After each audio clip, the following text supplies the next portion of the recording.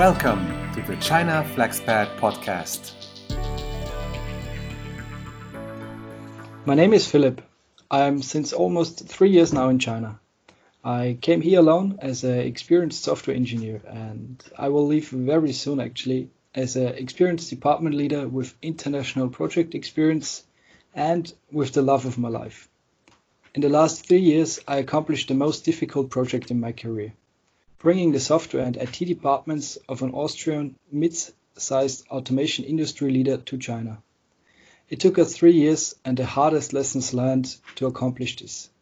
Proudly I can say it is possible to find the right talents, train them and adapt from the headquarters known and established processes and procedures so they can fit into both worlds. We have the right talents to continue without the need to bring in a new expert or anything similar. I left my home Austria to start this big journey. Today I go not just home, I leave a second time my home. So Philip, welcome to the show. You are the first real expat. When did you start working at your current company? Thanks for having me. I started right after school in an apprenticeship program, so I was 16 at that time. And how old are you today? Today I'm 27. So you've been at the same company for more than 10 years, so you can be called a real expert, right? I hope so. But at the same time, you never graduated from university. You spent the time working. So how do Chinese customers and your team accept you as a professional department manager? If you say if it's a disadvantage or not, personally, I never experienced any disadvantage about this. I barely got that question asked, and nobody changed the behavior if I told so. But still, it's really hard to believe that you started working at 16. You've been at the same company for so long. And tell me, how do you build a general and open mindset? I'm not sure if I'm the right to answer such a question, but I would say just try new things whenever you get the chance to. Don't be afraid to leave your comfort zone and don't overthink it. I think I was never afraid to get into a situation where I did not know everything about it. Other people also just cook with water. Try to find it out. That's really nice to talk like this. Try new things, such as go to China, right? So tell me, how did you learn how to lead a Chinese team and negotiate with customers at your young age? Very much by doing it.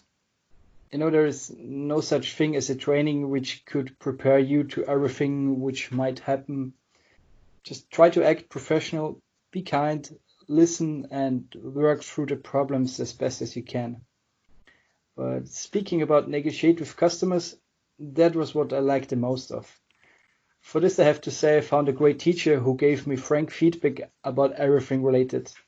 To have someone who can do that helped me improve tremendously. I really recommend to everyone to have a few experienced, honest teachers or friends who tell you the truth about you. It might hurt in the beginning, but it's very effective learning. And by the way, I hope you noticed this teacher and friend was you, Francis. Oh, yes. Oh, yes, Philip. Yeah, thank you for mentioning that. And we did have a great time together.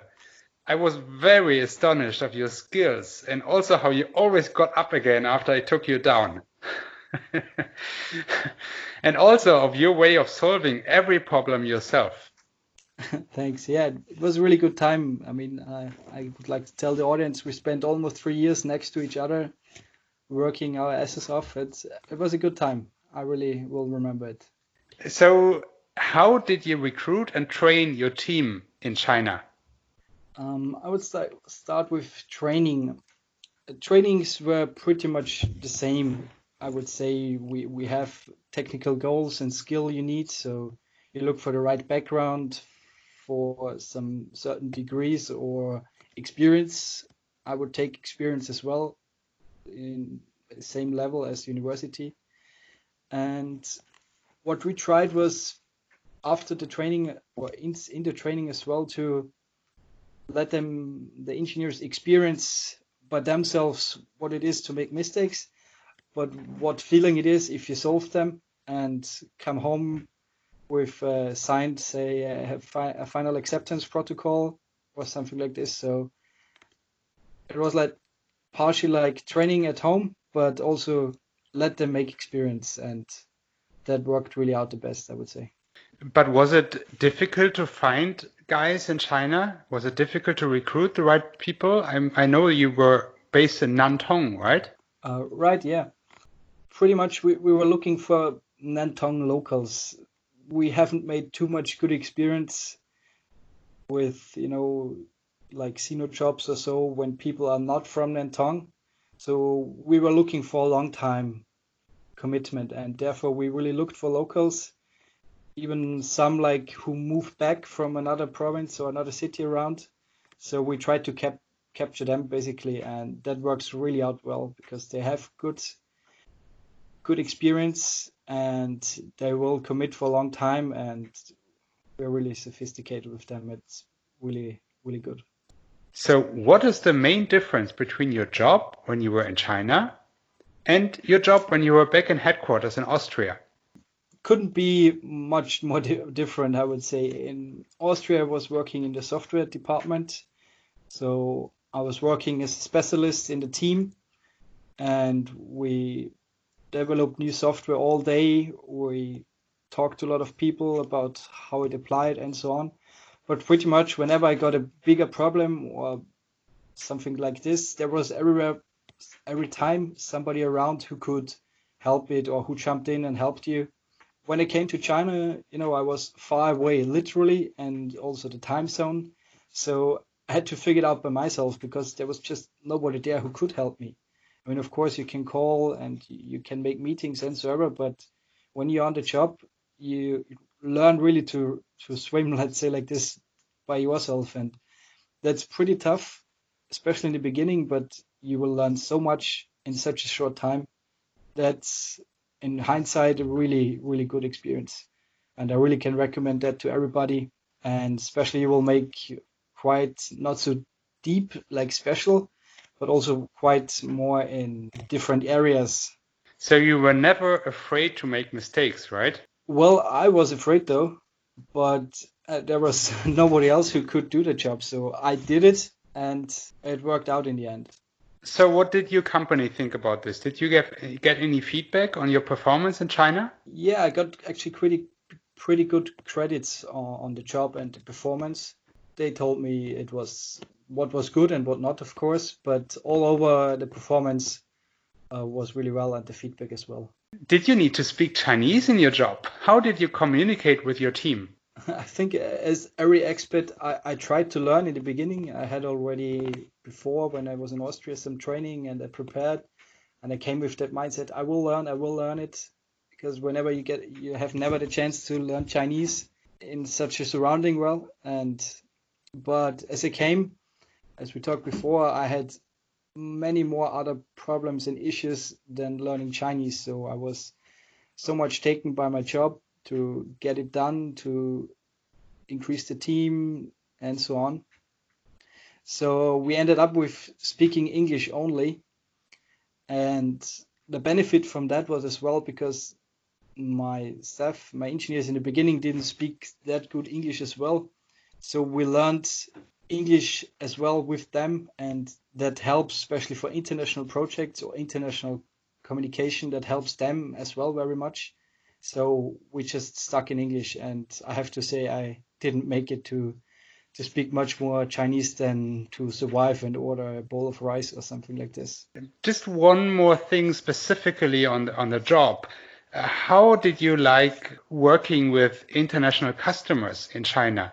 Were they different in China, like an international, like a German customer, were they different in China from the way they were working in Germany? At a certain level, you don't really see much difference. I mean, they all speak English, they all have the same, let's say, procedures, and they're following the same standards, like global standards, which such companies have. So from working wise or skill wise, it's pretty much the same. So I understand it's also a big value that you are doing this job as an expat, right? Because you know how the job is done at home, right? And you can do the same quality of working in China without traveling to China, right? Exactly. That was the idea, to have somebody here who can do the job here. Yeah, I also remember this. And I also remember that the customers were really happy to have you leading their projects, because they could just work with you just exactly the same way like they could work with someone from headquarters. Now you're leaving. Do you have a good feeling that your team will proceed the same way that you did? My feeling, I'm of course I'm sad, and I just had today my last working day, but I'm really lucky with my team. They managed everything, and I'm sure they can do the job as well as I could, or even better. What is it like living in China as a foreigner? You come with all that stereotypes you have, they're looking at you, they're making picture. Not always and everywhere, of course, but mostly I would say people are really nice and friendly. It's just the language barrier is so big, and the cultural difference, that you end up with situations where like you're a little bit don't know what to do. But living is really great in China. I cannot complain, not at all. I had a good apartment. I had some friends from everywhere around the world, and I could travel China and Asia very easily, actually. And that was really great. So living is really good in China. So how did your company prepare you for this job in China? I would say I was very lucky to have a company who managed like everything around. So after the announcement that the company brings the software and IT departments to China, I talked to my branch manager about my interest. And 2 weeks later, I found myself taking like the job, talking to the general manager. And 2 weeks after, I had the papers, and that was very informal.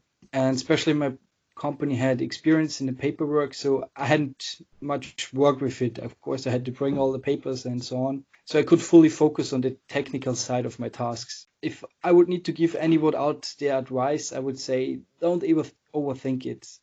If you want to make that experience, just do it and commit to the decision. Working and living abroad is such an unbelievably great experience.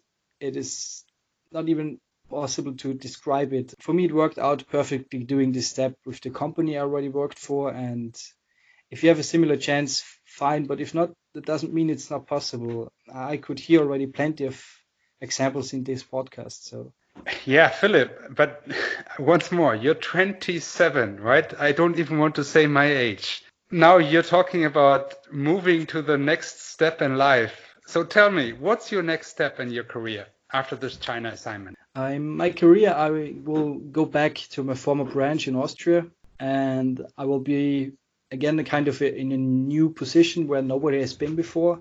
The company tried to put engineers into the sales team and to provide a new approach to get in touch with customers. And I'm very excited about this challenge and also the opportunity. And you're getting married, right? Right, yeah. I found it. I found the love of my life in China very unexpectedly, I would say. But I think we have some time for this. So tell me, how did you meet the love of your life in China? Actually, quite normal to say. And it was in a club in Nantong, actually. Okay, well, this really sounds very cool. So thank you very much, Philip, for coming on the show and sharing your personal life and your career, and also some examples and advice for young flexpats. It was great to have you as a real expat, also such a young guy, and it was nice to talk to you because, as you mentioned before, we've been a team, and it was a good time to do this and also a good time to wrap up. So have a good flight, Philip. 谢谢 and 再见. Thank you. Bye-bye.